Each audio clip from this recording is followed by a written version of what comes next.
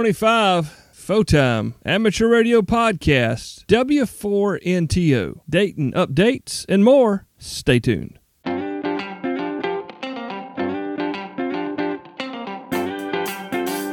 AmateurRadio15.com presents Photime, the other ham radio podcast, sponsored by Main Trading Company. Find them online at mtcradio.com.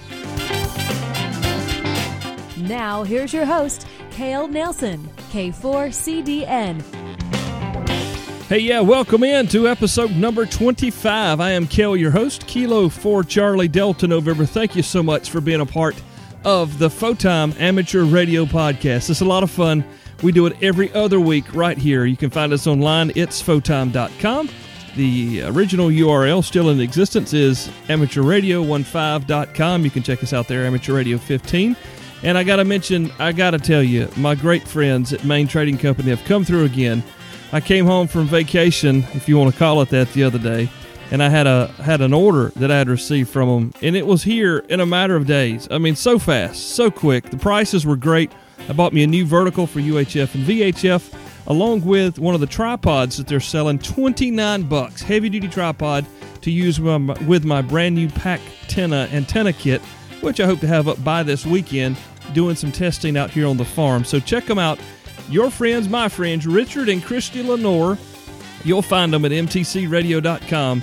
Some great friends to have in the hobby if you're needing some new, used, pre-owned gear, warranty programs, financing. They've got it all. mtcradio.com. Now, before we get into the Fritz show, of course, we got a giveaway, but I'm going to make you wait till the end, okay? Plus, we're going to talk with Jeremy real quick about what's happening at Dayton with him and our friends from the show. Back in just a sec. All right, so we've got Jeremy on here with us. Jeremy, KF7IJZ. You can find him on YouTube. His channel is KF7IJZ. The funny part about that is that I only use Z when I'm talking about Jeremy's call. And Jeremy kind of just shamed me into that back when we first got to know each other here on the podcast. So, Jeremy, welcome back in. It's been about 3 episodes since we've had you on the show. You're going to Dayton, and I want to talk about you going to Dayton because I can't make it. Yes, I am, and it's good to be back. And sorry about the Z thing, but again, it's so people don't think my call sign is IJ Charlie. Yeah, because those Charlies are no good. No, they're really not. Charlie Delta November. That's okay. No comment. So you're going to Dayton, and you're going to be there repping your YouTube channel. You're going to be there repping the Photime Amateur Radio Podcast, and you've got some things lined up. Tell us a little bit about. Well, let me ask you this: this is not the first time you've gone. Matter of fact, you've gone over and over and over and over. And I read somewhere online the other day, one of our friends online said they've gone for like the last 37 years or something ridiculous. Why do people keep going back to Dayton? What is the reason for someone to go to Dayton?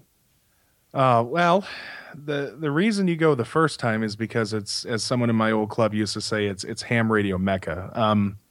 My favorite thing personally is the fact that pretty much every vendor in the industry is there, both the retailers and the manufacturers.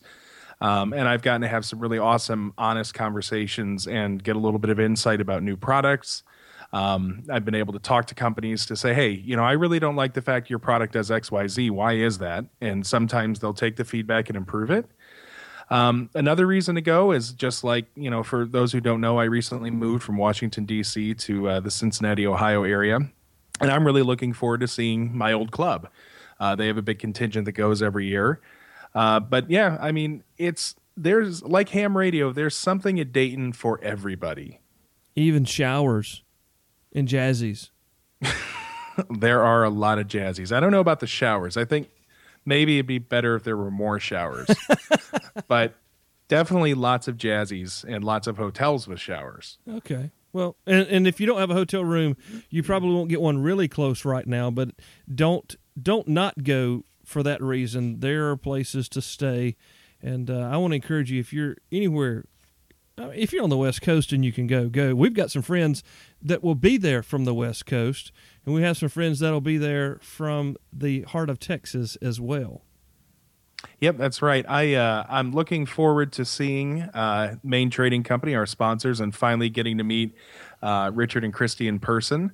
And actually, Avi will be dropping off a box of cards that they'll be handing out for us to help advertise the show for the hams who haven't seen us. And then I will actually be spending a fair amount of time around our friends Nick and George of Pignology and Sierra Radio Systems fame independently. They have a couple of booths together in the Ball Arena, I believe. And they've offered to let me use that as kind of a base of operations. And they'll be there, showing off the Pignology products, showing off the Sierra Radio Systems products. But most of all, they'll be showing off the new Pactena system.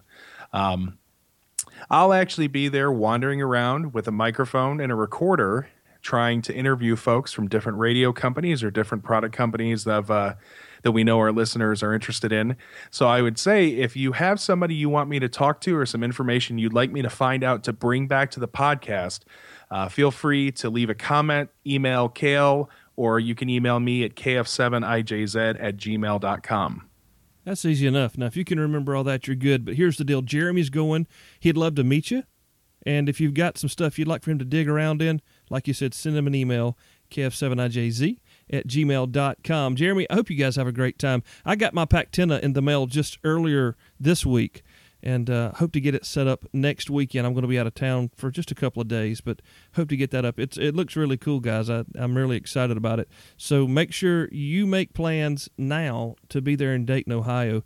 Can you tell folks, Jeremy, real quick before we go, is there anything that you can share with us for someone who's never been, but you try to prepare them in any way that they may not be prepared for? Bring comfortable shoes. And be prepared for different elements of the weather. I remember even the first time I went, which my first time was, I think, 4 years ago, there was nothing that could prepare me. And actually, the funny thing is, so I've gone the last 3-4 years. I've actually never spent any real time in the flea market. I've always spent all of my time in the commercial vendor halls, like inside the arena. So, come, wear comfortable shoes, bring a big wallet, and a bag to carry your stuff around if you buy. But everybody's gonna find something there. Fantastic. Well, I hope you guys have a great time. Thanks to all the folks who have been here with us on the program throughout these first 25 episodes. And make sure you find Jeremy. Go by the MTC table. I think they're at North Hall 208, and they will have our cards there as well. It's almost like a mini QSO card. They look pretty nice too, don't you think, Jeremy? Yeah, I was pretty happy. And I actually have to say one more thing I forgot. Okay. Is Nick of Pignology N3WG, as he has done the last 2 years at Dayton, will be giving a talk on Friday morning at 10:30, and it will either be on the latest generation of mobile rig control, Internet of Things type stuff, or it may actually be on the design of their new portable antenna analyzer that they've been working on. I spoke with him a little while ago, and he's got 2 presentations ready, and he's going to poll the audience to see which one they would prefer. God, I love smart people. The secret to success is surrounding yourself with people smarter than yourself. Dude, I have got that nailed. Jeremy, thanks, man. Hey, you guys make sure you find Jeremy at Dayton, and he's going to try to get some stuff, and we're going to try to get it back on the air as quick as we can, so there may be some special event episodes coming your way in and around the Dayton time. So, of course, you can keep up with us at itsfotime.com. Jeremy, have fun, man. Thank you so much for being here with us again, and we'll catch you on the other side of Dayton. All right, thanks, Cale. Hopefully you'll be able to join us soon. That'd be great. So he was one of the very first persons I met on my initial testing session a few years back. Also one of the very first QSOs I had on the local 2-meter repeater. His name is Fritz Nitsch, W4NTO. He says W4, no time to operate. I say W4, never too old. Anyway, he's a great guy. He's a hard-working dude. He was climbing up till he's about 83, 84 years old, and he still gets on his tower some as long as none of us know about it. Fritz invited me to his home right after the first of the year, and that's when we taped this interview. Now, I got to tell you, we recorded it in Fritz's kitchen.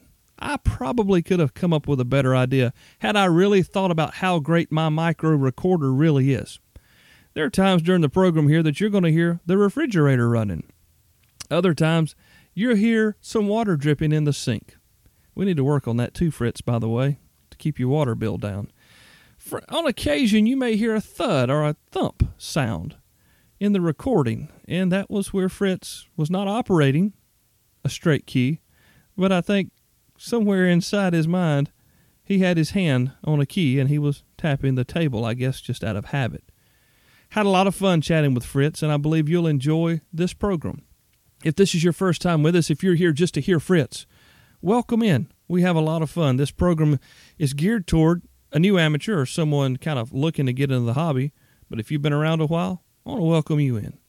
Again, my name is Cale. My call is Kilo 4 Charlie Delta November, and I'm going to dump us right into this conversation as Fritz is interviewing me.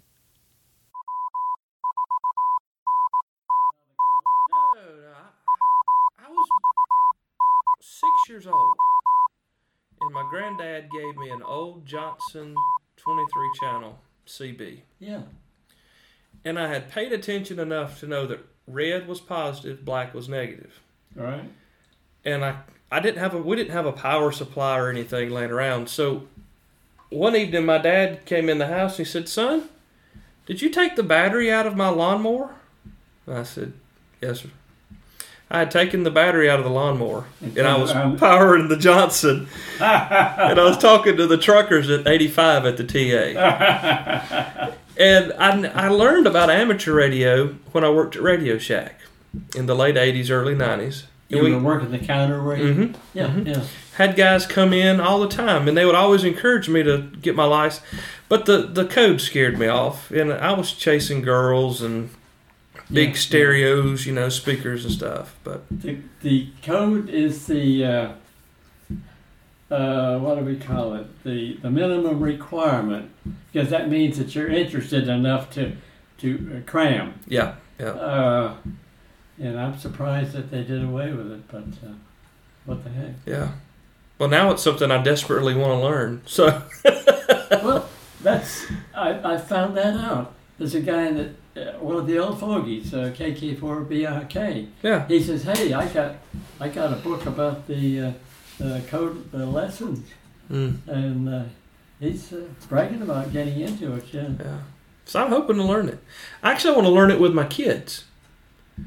Their minds are ripe. They'll soak it up like a sponge. Yeah. And Dad, why do we need to know that? I said, imagine being able to speak a language nobody else can, except a very select few. Right. And that kind of gets their minds working. So I'm hoping to start soon. Do you play an instrument? I did. I played tenor saxophone. You're in like Flynn. Yeah, that was my job, teaching. Is it rhythm? Yeah. Is that what you learned? Yeah. Wow. Out at Camp Croft here. I was there for 35 months. And they had a procedure to teach code. And it would tell them whether they could learn the code or not. A given number of... Well, they had a pair of groups. They'd send a whole bunch of letters scrambled, but one group would leave a dot out or add a dash at the end. Then you had to decide whether are they the same or is something different. Mm-hmm. We threw it out. We were in the business of making radio operators, and this took too long. So we come up with 5 letters, F, G, R, and U. I remember those. If they could learn those in an hour, we grabbed them. Wow. And yeah, the musicians, we grabbed them because they soaked it up like a sponge. And Frank Bruno was one of them. He played a concertina. You know what a concertina is? It's got 1 million buttons on one side. Yeah. And he could finger that thing just like he was made for it. Wow. and we grabbed and he became a sergeant real quick. He had a platoon out here, and I had a platoon, but I was no more a soldier than I was the closest thing to a civilian the Army ever had. Yeah, if I lost a button, I put a safety pin in. They just shook their head. Oh my! And now this was fatigue. Yeah, I did have all the buttons on the uniform. On your dress. On the dress, yeah. So tell me, Fritz, how did you get into radio? I mean, how far did radio go back for you? Crystal sets. Okay. My daddy was responsible. He had the Popular Mechanics, and they had a radio section, a page or two in that, devoted to radio. And it had a pancake coil. This is a circular thing with splines cut out of the cardboard, odd number, so that when you interleaved it and went in a circle, you had a little space between. Is a pancake coil is the term for it, and it was flat. You had a crystal thing on the middle. You fiddle with that to find a sensitive spot. Now you buy crystals that are already sealed up. You don't have to deal with a cat whisker and all that. And that worked. This was up in Rochester, New York. We had two broadcast stations, WHEC and WHAM, only 40 kc apart. So you heard both of them. Yeah. One of them had a lot more power, so that was a predominant thing when you get out in his frequency. You had the little slider that you moved around to get the number of turns to get it resonant. You didn't have a tunable condenser. So that bothered me on why you couldn't separate the two signals.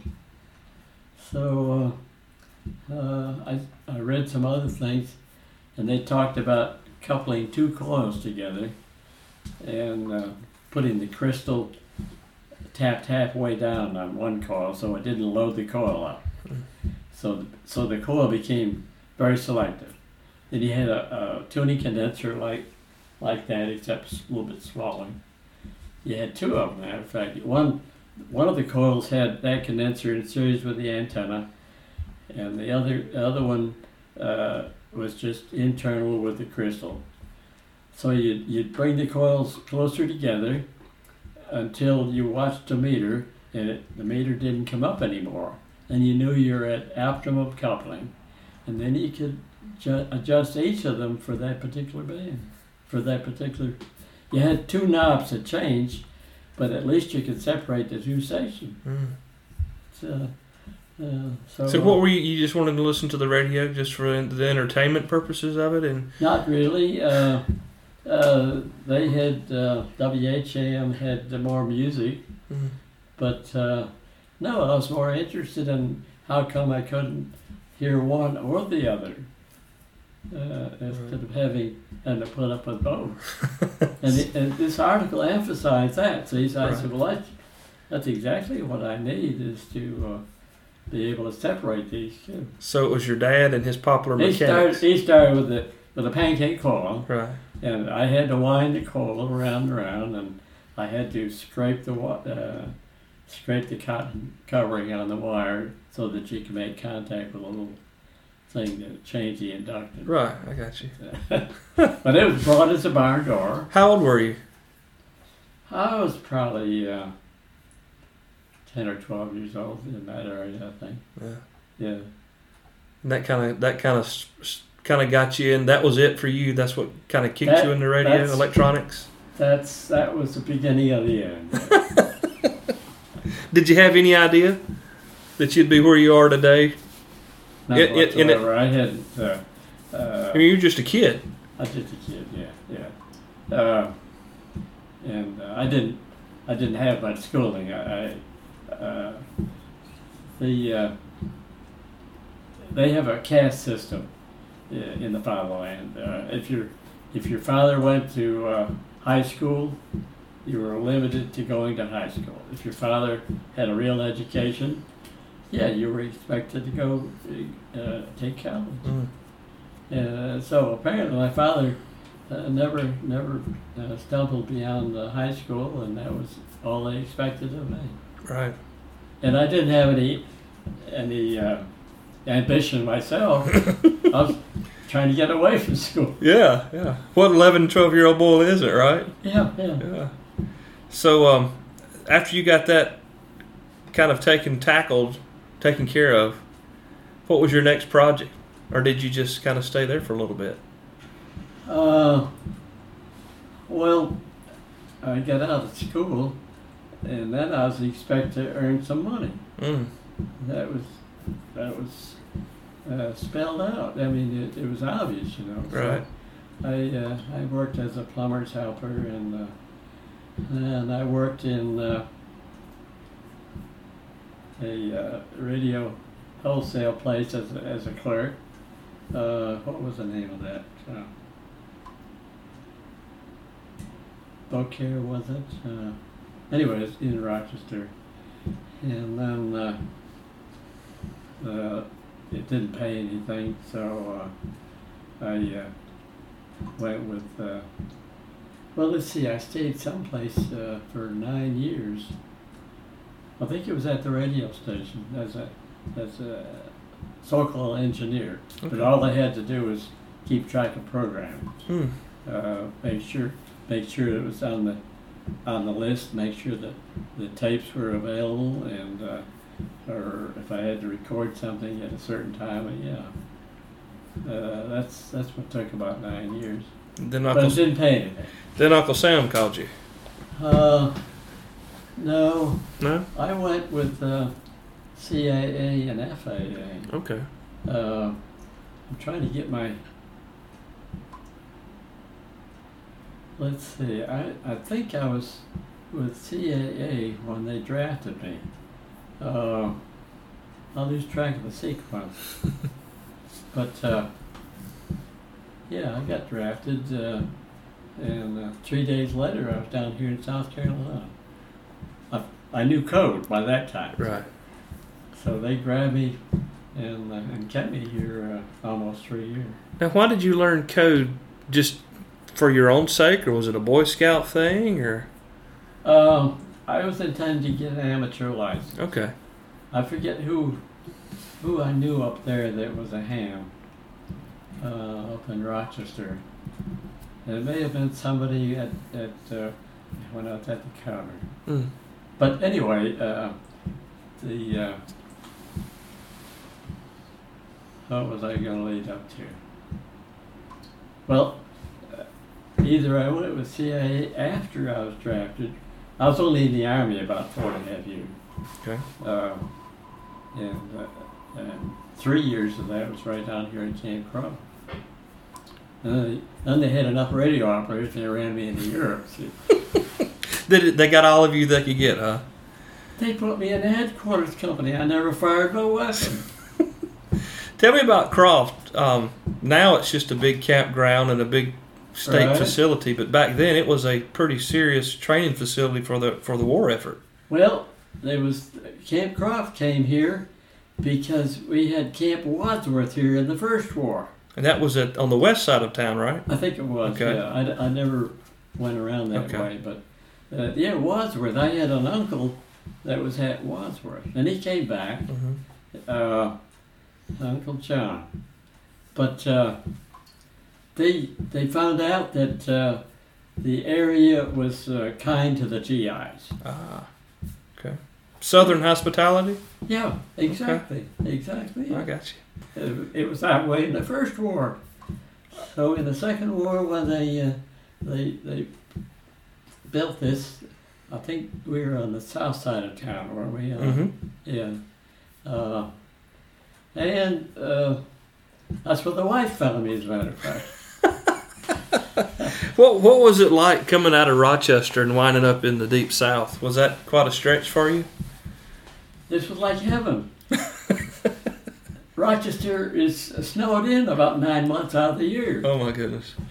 Not that bad. Yeah, but it's colder. It's a lot colder. Yeah, and I was born in Syracuse, and they tell me that they had 4 feet of snow in one night. Wow. And my daddy, I don't remember that, but my daddy says, yeah, we couldn't open the front door. We put a rope around you and let you off the porch roof with a big shovel. So he says, you get down on that. The wind had blown it off the roof, but it was drifted up against the front door. So I had that shovel, and he said, you get down on the edge there and you make a hole with that shovel as you go down.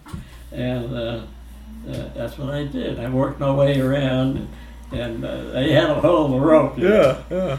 I guess my mother had it too. But anyway, I finally worked my way down to the door under the porch itself, and we got the door open. You never had that problem in South Carolina? Yeah. I can imagine what it was like. I was only 4 or 5 when that happened. Yeah. See? And here, I came down here, and it's another world. Did you come down on train? Yeah. They put you in a Train, Pullman yeah. car, or? I don't don't know. remember. I think they just passed sandwiches around I got as you. we came down. Yeah. But What do you when you got here? Did they immediately, or did they qualify you, or how did they determine that you were a future radio operator? oh, in the Army, you mean? Yeah. They interviewed me up in Rochester, Okay. and they tried to find out what they were getting. See, we were probably bare ass naked and whatever, you know. Right.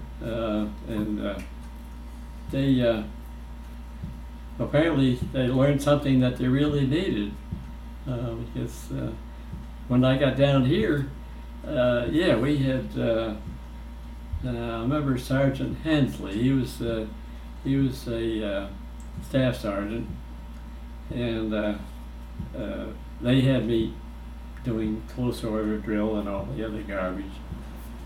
And one time I was out there in a formation, and Hensley says, "Hey, drop that. We're going to put a code room together." Yeah. So they had a rec hall, and they made it into a code room. It had a big room, and it had 18 or 20 tables in it. Each of them had 10 positions. No, each of them had 20 positions. Wow. They could handle 20 times the number of tables. At least 10 tables in that room. So a minimum of 200 operators Yeah. or trainees. Yeah, it wasn't full all the time. Right. Yeah. But it would handle a couple of companies for it. Man. And we had to give these tests to see if they're fit to learn the code. So we had a lot of people coming in that were not part of our company. Mhm. We took them from each of the battalions around Camp Croft, marched them over, sat them down with earphones, and fed them the prescribed thing, the thing that we threw out, and made them learn, or give them 5 letters at a time. One letter repeated 4 or 5 times, and we'd look and see if they were writing, and then they'd repeat the next letter 4 or 5 times. It's a total of 5 letters that they would master. And they, like I say, the ones that soaked it up were musicians primarily. I'm trying to think. Apolovich was another one, and they made a sergeant out of him real quick too. So you get the guys in, you figure out who's competent, who can do the job there. Who could do it in the shortest time. Mm-hmm. Now their particular tests they had would say whether they can learn it, but that we didn't have much time for that. So what did you guys, once you determined that the person could learn the code, where did they go from there? They were shipped out. This was a what they call it, Infantry Replacement Center, IRC. Mm. So they would they'd just be assigned. They didn't have any choice. Right. They'd run them out to a regiment or a division that needed radio operators. Mm. They were preparing for whatever, any kind of a movement. Right. Did you do any sort of training beyond just determining who needed the code or who could do the code?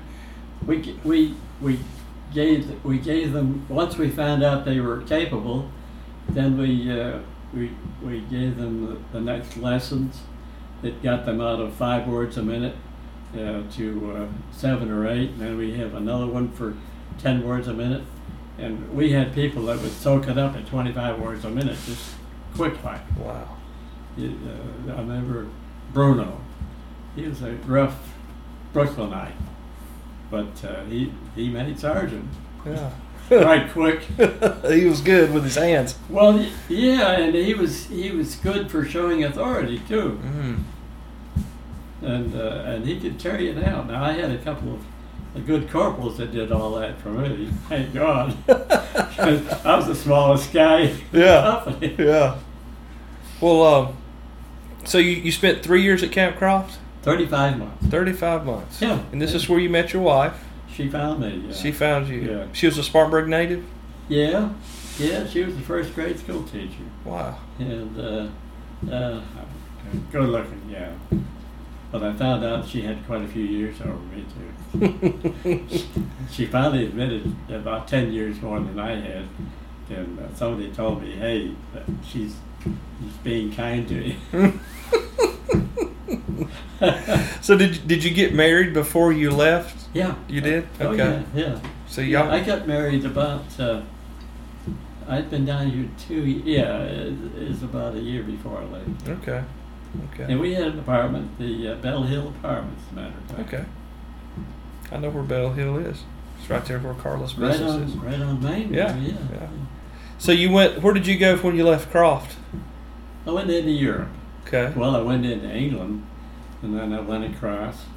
I was in the 2nd Armored Division, Okay. and I was there about a year and a half total. Got into Berlin. That was the best service I ever had. Really? They were living on potato soup Oh my. and fertilizing it at night. They're growing their own potatoes. Really? Yeah. Boy, they welcomed us with open arms. Hmm. And what was his name? Ernest Krantz was a sculptor. And we moved into his house, and he moved back to the garage behind, a big garage, a 3 or 4 car garage. Wow. And he only had one student, but anyway, that's what they were living on potato soup in Berlin. Man. And of course, he took me around and showed me the stuff that he had done on the bridge abutments, and sculpturing the stuff that was there, and it was laying in the water where they bombed it. Hmm. And so I'd go to the mess tent and get my rations, and then go back for more and go back for more. I'd make 3 trips back, and they knew what we were up to. Y'all were sharing. Sharing is the word. Yeah. But I was feeding him, and he had one student, a good-looking gal. But anyway, August Krantz, I remember him. He was quite a character. But they instead of an enemy coming into their city, why they welcomed us with open arms. Wow. So, how long did you stay there, overseas? It was a little over a year, I think. Yeah. Okay. I had 3 years here, and I had a total of 4. Yeah, no, about a year and a half. Okay. About a year and a half. A little while in England, and then we went over. And then we became occupation. By that time, the war was over. Right.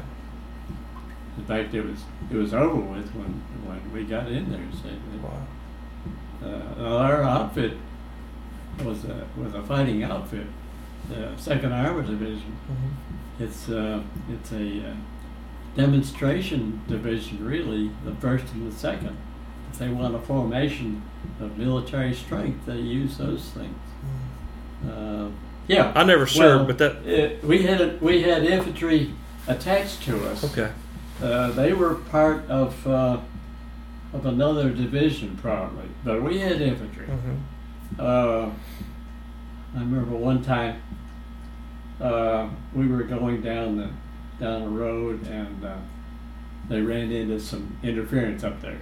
So they ran the infantry in to clean it out. Apparently it was not another armored outfit they came up again. It was infantry. Mm. So we ran our regiment of infantry in, and they cleaned. We were coiled up in the field, I remember, and I remember a plane going over, and somebody says, "Hey, that ain't one of ours. That's a Crown." So everybody started banging away with their handguns. We had anti-aircraft.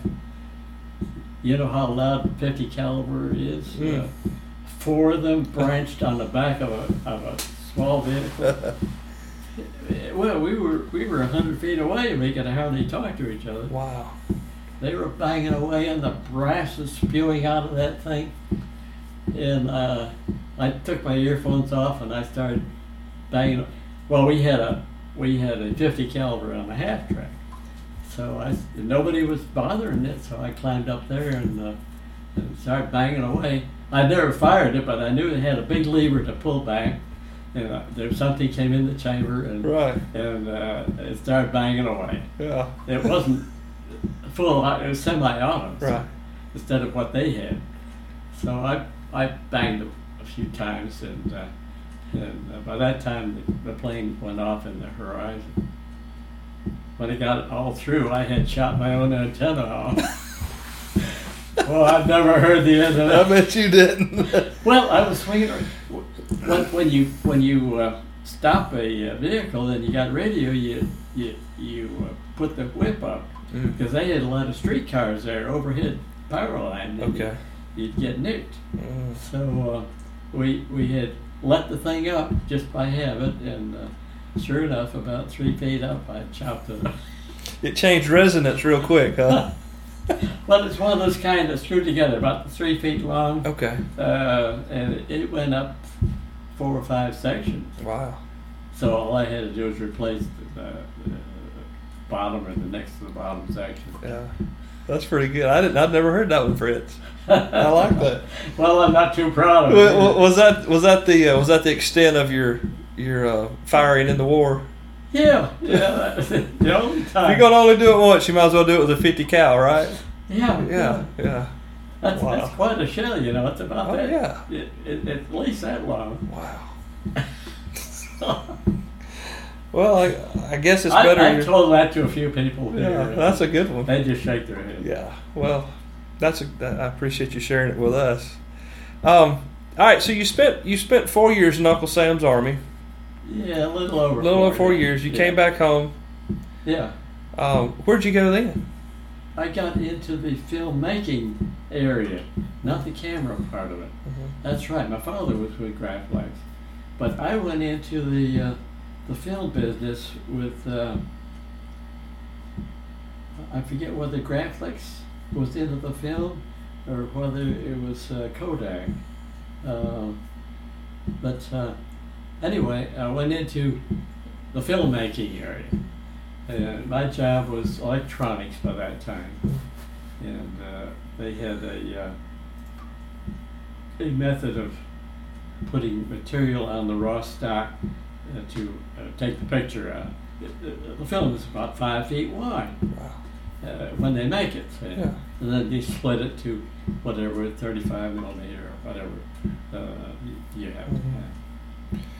Were you an amateur? How long after you finished your service in World War II did you get your amateur license? I got it in 46. Okay. I remember that. I forget which month. I may have the license, but I was a W-2. Okay. W-2QXJ. That's a mouthful. That's everybody's impression, yeah. Boy, was I glad when I came down here. Because you couldn't bring your license with you then, right? When you left, That's right. You had to yeah, reassign. You had to get a W-4 down here. How many calls have you had in the 4, or has it always been W4 NTO? It's always W-4. Yeah. You saying Oh, that? there's an N4 NTO, you know. Right. The fellow's name his first name is Trip. Every time he checks in, he has N4 NTO hi. They know right. Yeah. They're like, hey, that's Fritz. No, it's not. It's Yeah. He checks in when I check in. Mhm. Otherwise, he but he doesn't do it regularly. He does it when he has time. Right. So that was 1946 that you were licensed. Right, and then I was up there a couple of years, and he came down here. I think. Let me get it straight here now. I came down here in 41. Yeah, that's right. The wife was from here. That's why we came down. Okay. Yeah, she was the first grade school teacher, and she didn't like the snow. And by that time, I didn't like it. So she got a job at Carlisle, and what did I end up doing down here? Oh, I went with WSPA. Okay. The local television Yeah. and radio. Yeah, radio itself, Right. Not the television. Okay. And I stayed there about 9 years. And somebody says, "Why don't you get out of that and make some money?" And I did. And the CAA didn't pay a heck of a lot, but it was about 3 times more than what I was making. Wow.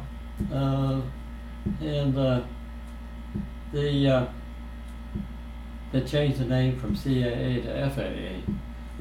They keep airplanes from banging into each other. Yeah. And they also had towers.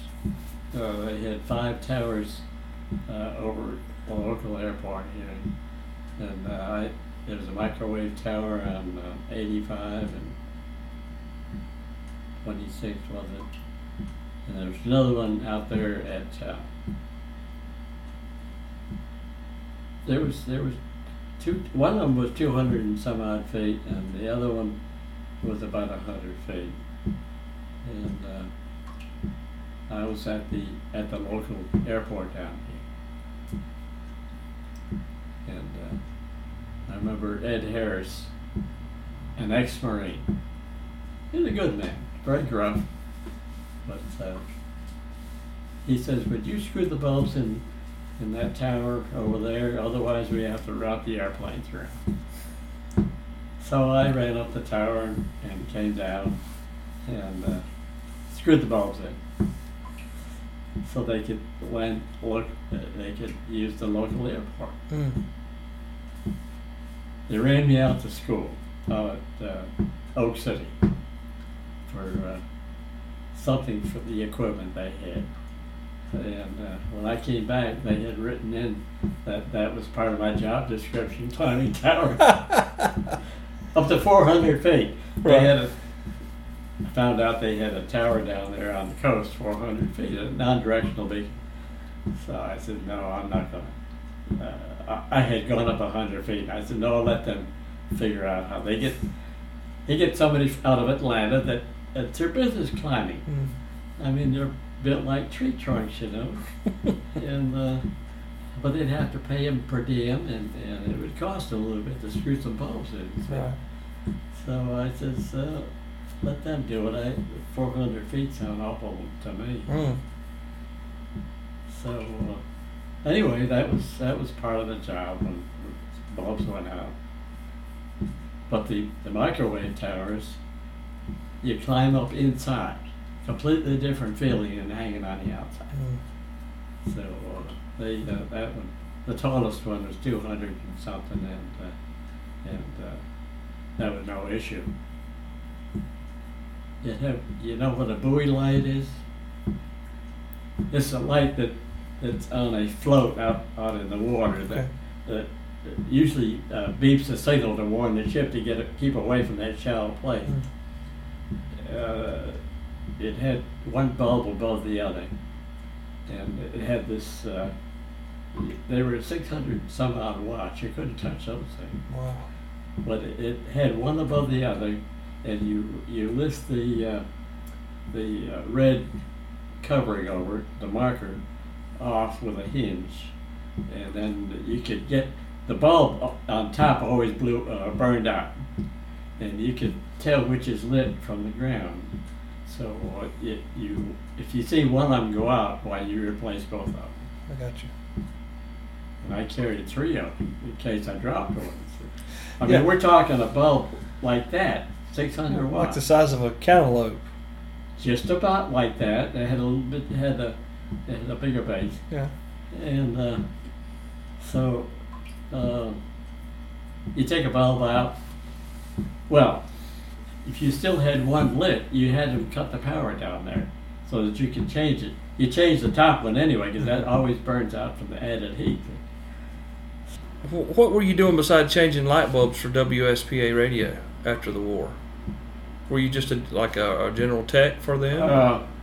No, with WSPA, I worked the studios as an engineer running tape Okay. and that stuff. Okay. I didn't.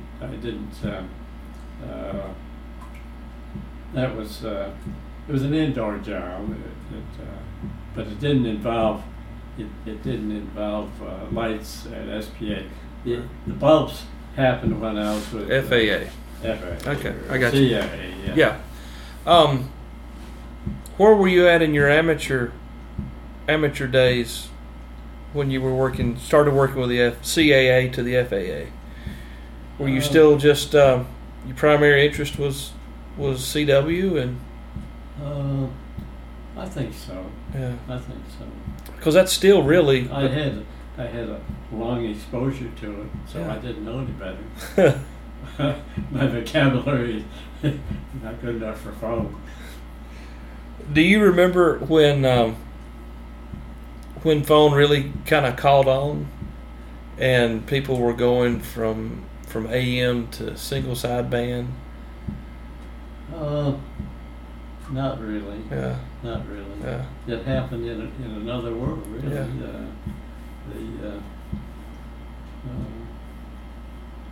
See, I built my own transmitter, as a matter of fact. I mean, the facet of it. Yeah. But I have stuff that are already built too. Every morning I use the homebrew jump. Mm. The homebrew jump that works probably is as good as anything I could purchase today. It's got twice the power of most of the exciters. Most of the exciters are in the 100-watt area. This one has 200.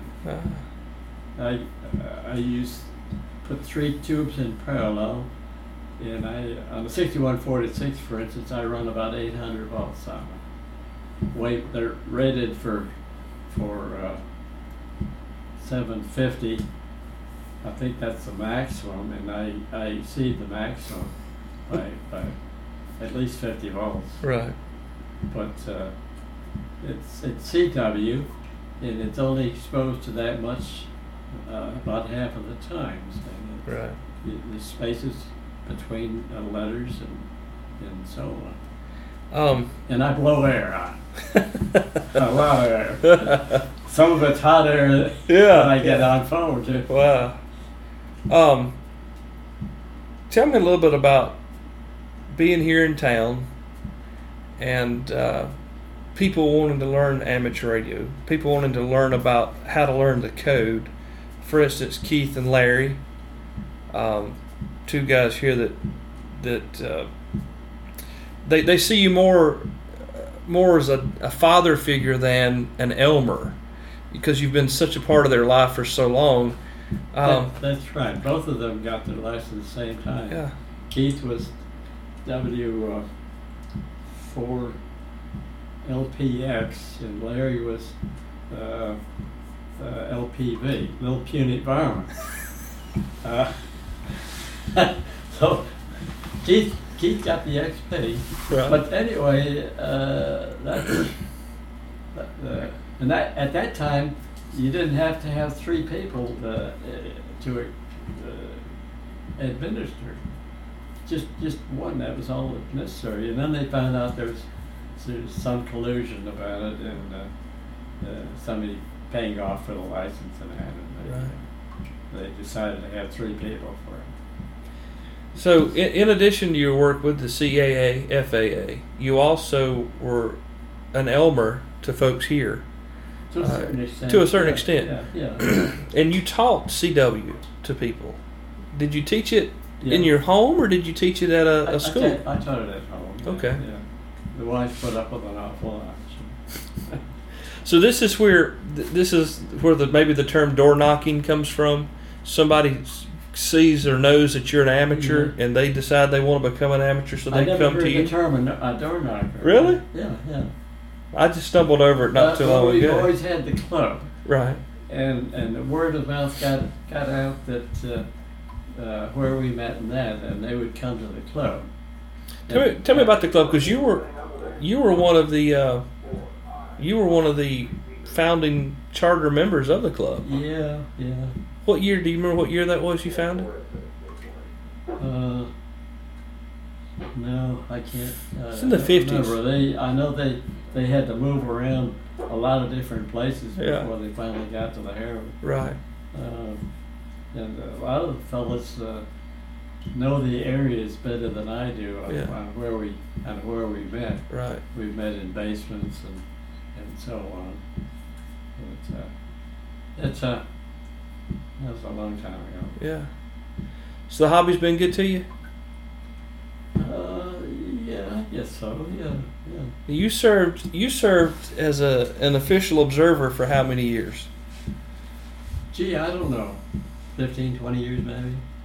Now, the folks listening to the show probably don't really know what an OO does.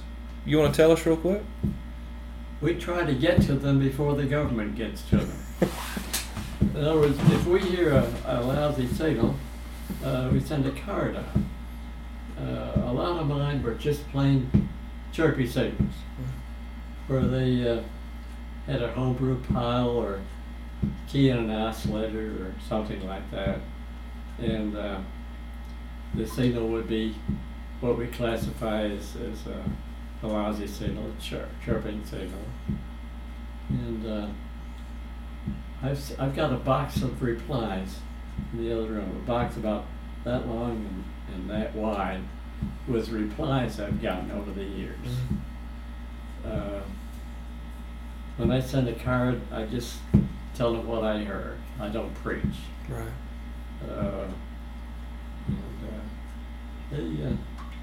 I haven't got any derogatory replies, as a matter of fact. Wow. And that was a volunteer position. Yeah, nothing to pay. The ARL furnished you the cards, and I run out of cards a long time ago. Well, you have two different kinds of cards. You have the ones with for the lousy signals, and then you have another card. They have a term for it, but these are for exceptionally good signals, where you don't hear any clicks or chirp. Right. And an outstanding signal, loud, but still not wide, like you have with clicks. I got you. Where you have to slow the shape, when you push the key down, there's a slight delay on the formation of the letter. It has a rounding leading edge, and then when you let up on the key, you have to trail it off just in milliseconds. You have to look at it with a scope to prove it. Right. But you can also recognize it as a good sounding signal too. I never bothered with a scope. Yeah. Well, I mean, you've been hearing it since 41. Yeah. Yeah, you probably know what it sounds like. I recognize a good signal. Yeah. Well, you have to, on a big fat signal, you have to reduce the RF gain control so that you don't pump the AVC into your own receiver. When you hit it abruptly, the automatic volume control on the receiver doesn't act quick enough, and you get a click that really is not there until you get your level down so the receiver doesn't take action to knock it down. It has to take a certain amount of time to drop that sensitivity down. And while it's doing that, you probably hear a big fat click in your own receiver, any receiver, if it's a fat signal. Right. Now, in addition to an OO, you were also a VE as well, a volunteer examiner. Yeah. Is that correct? Yeah. Still are. You were there when I tested, both times. Yeah. But they usually have enough examiners. They just let me sit there. You watch the examiners. You make sure they don't get out of the way. That's no. Most of them are bigger than me. All of them are. I'm at least 125 pounds. Wet. With his boots full of water. Yeah. So, how long ago did you stop climbing? Because it hasn't been that long, has it? I get up mine once in a while. It's what, 45, 50 feet. Yeah. But it's got a good ladder. Right. Originally, the ladder was a rickety thing when the government had it. This came out when they decommissioned the towers at Spartanburg. I bid on a tower, and they practically gave it to me. Wow. Just to get it out of there. Mm-hmm. The club took those towers down. They say no. They left one tower, but if you have a 100-foot tower, you have to have it lit. So they took the top section off the tower to keep from having to replace light bulbs on the local tower. But yeah, I think the club took all 3 of them down. No, there was 5 towers, and yeah, they took 5. No, they left one. That's right. They left the middle one, and because the middle one didn't have a light, but if it was by itself and it was 100 feet or more, you had to have a light on it. So they dropped it down to keep from having to put a light on the thing. That's why we left the middle one. I got you. But me and Gaines, I think Gaines Hall put this thing up. But they had changed the ladders by that time. The criteria for a ladder is you had to have big boots, and you had to get them, both of them on the same rung, and you had to have a pipe up the middle. So the width of the ladder is at least 12 inches, or maybe 14 inches. And it's a good ladder. Mm-hmm. The original one was just small angle iron and rickety. So I wasn't comfortable then, and I wouldn't be comfortable going up it now if that's all it was. You've got antennas on your tower, but what do you find works best for you for your operating your CW? CW, I use that wire antenna. I hardly ever. The top one is the big one is the German antenna, as a matter of fact. Very good antenna. Doesn't have any traps on the thing. Nothing to go bad with it as long as it holds together. So you've got is it an 80 meter dipole out here? 80 meter, and it'll work 160 too. I got ladder line feeding it, and I took out 3 spacers between every one that I leave. In other words, it has a bunch of plastic out there, and the rain gives me a fit, so I took out the spacers. So the wire can be free to move just a little bit, but it's not like having insulation and water on that insulation. Right. So it'll work 160 meters, just the way it is. What's your favorite band? 80. 80? No. On that one, I'm on 40 meters. Okay. That's right. 80 meters is 80 meters is the same antenna. I retuned the thing, but with I'm thinking of the homebrew now. The homebrew, I use the thing on 80 meters. Excuse me. It's 40 meters with the homebrew, and 80 meters with the Omni on the thing at night. So, how many nets do you check into a day? 2? Usually twice. Yeah. Twice? Yeah. I get on 40 meters in the morning on 7123, and that's crystal control. And then, but I can move it around a little bit. And that control usually have a variable, and you can tell when they drift a little bit too. and I stay with them. I move I got what they call a VXO. You can move a crystal around a little bit. Okay. You move it around about a kc or so. Right. And then at night I get on 80 with the same antenna.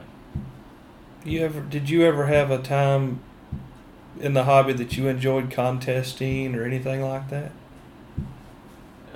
Yeah, there's a contest, the Antique Wireless Association, and that's what this is all about. Okay. And it's not a frantic thing. You call, and in this case, I'd call CQ and let them come to my frequency. But they're all in the same boat. They're all using old equipment. Some of them are running some real power, They have a bunch of old tubes. Right. And they don't mind fishing around for a week. But that's the only contest I get in. Is the Antique Wireless.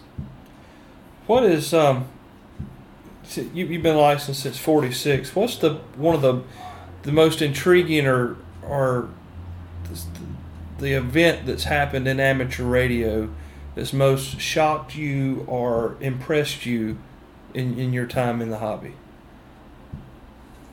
I don't know. Well, I guess the advent of the transceivers having everything in one chunk. You're automatically on the same frequency unless you take steps to come. In other words, when they say they're listening up 5 right, or up 2 or 3, you can even do that with a transceiver. Right. Is you just switch VFO in the thing and go to another frequency. Right. So, but that was quite an event to have everything in one chunk. Instead of having 2 boxes. Exactly. Yeah. Yeah. That was probably pretty huge deal. That was one event that impressed me, and I use the transceiver. But the homebrew, you have a bunch of knobs to turn if you're going to change frequency and all that stuff. So. Then you guys coming into the hobby, I didn't have anyone in my family that was an amateur. I just had my dad worked for Southern Bell. Okay, I'd always been around electronics in some fashion. Right. I stole his battery to make my CB work when I was a kid. Yeah. I decided to get my license because I finally had done enough of everything else to get my license. But what would you say to someone who is interested? They don't have to be a young person, but interested in getting their license nowadays. I tell them to get a book that explains amateur radio better than we can. Mm-hmm. And we furnish a copy of the technician class license to the library. And we tell them that, well, if they want to just sit in with us, that's fine too. Get exposed to live people. Mm-hmm. But they can get this technician book. I've never seen the thing, but it's probably a pamphlet, and it gives the exact questions that you're going to be asked. And we tell them, I says, if you got a memory, that's all that's necessary. If you read, now they have a couple of hundred questions for the technician thing, and you don't know which one it's going to be asked. But if you got any kind of retention at all, you can pass it. It seems to me I've learned more by having passed the test and doing things in the hobby. I've learned more that way than I ever learned studying to take the test. That's right. It's just the minimum that they give you, of what would be expected. But yeah, you get into it and you get exposed to other people in the same fix, but between the two of you, why you pick it up. We Like got you're picking up a little bit from me. Yeah. And that's the next thing I would lead to is your local club and how beneficial that could be to folks new into the hobby. You guys have been great for me on so many different levels because the hobby has so many levels. Yeah. And I always encourage I have wondered folks. about that sometimes, whether your exposure is worthwhile with the club. You know, whether we're a good influence or not. Well, if you ask my wife about bringing another radio in the house, no, you're a very bad influence. But for a new guy that's got a million questions, Yeah. I don't think you can beat having local exposure. Well, sometimes you don't know how to put a question if you're buffaloed. Sometimes you don't know the terms that would be familiar Right. to the other one. Yeah. But it never hurts to ask. Exactly. We all have a pair of ears. All right, so like Fritz said, you got two ears. Everybody can listen, right? So Fritz, thank you again. And thank you, Keith, K4XP, and Gary, K8HID, for helping me get that lined up and getting Fritz to sit still long enough to get the interview. All right, thank you again to MTC Radio for sponsoring our giveaway. We got some giveaways from them. Also giveaways from Mary Papa Delta Digital.us, MPD Digital.us. They're a coaxial cable manufacturer down south of me in Georgia. They do phenomenal work. They've done some work for me on my MCOM boxes, and they just do some beautiful stuff. So we got a gift package from them as well as me. I bought a couple of wire books from the Wire Man a few months ago at the Greenwood Ham Fest. So I'm going to give two of those away right now.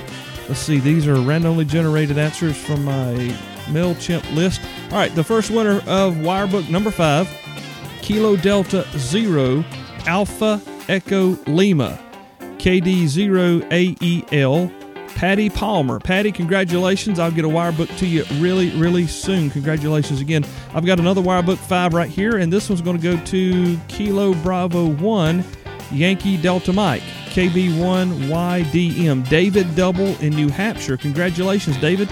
Thanks for listening as well. We'll get a wire book 5 to you really, really soon. Now, here is the MPD Digital.us gift pack that they'll get to you. I'll send them your information. And this one's going to go to Danny Allen, Kilo Mary 5 Victor Kilo. Kilo Mary 5 Victor Kilo. Danny Allen, congratulations.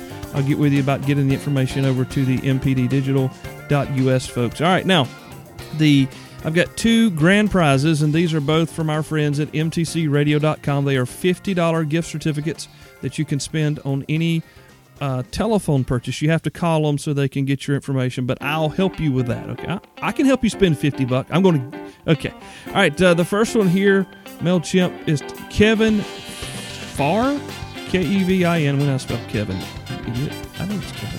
Kevin Farr, Faure. Kevin, congratulations. You've won $50 to spend at our dear friends mtcradio.com. And hang on, let's get the other one here. Hey, we got our call about the same time. KK4BLG, Kilo 4 Bravo Lima Golf, William McClinney. I hope I didn't mispronounce that, William. Anyway, KK4BLG, congratulations. You have also won a $50 gift certificate to spend with our friends at mtcradio.com. Okay.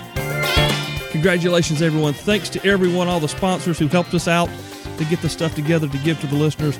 Thank you, the listeners, for participating in the show, for reviewing the program on iTunes, Stitcher, wherever you're listening to it at. Don't forget, you can always comment. There's a comment tab right there at the top underneath the title of the show, and you can comment there on the website about the program that you've listened to, or if you had any questions. I may have missed something through the show. But thank you again for listening. We appreciate you being here. We'll see you the next time, okay? Don't forget to check us out online. It's photime.com. And until next time, guys, God bless you. Thank you so much for listening. 73.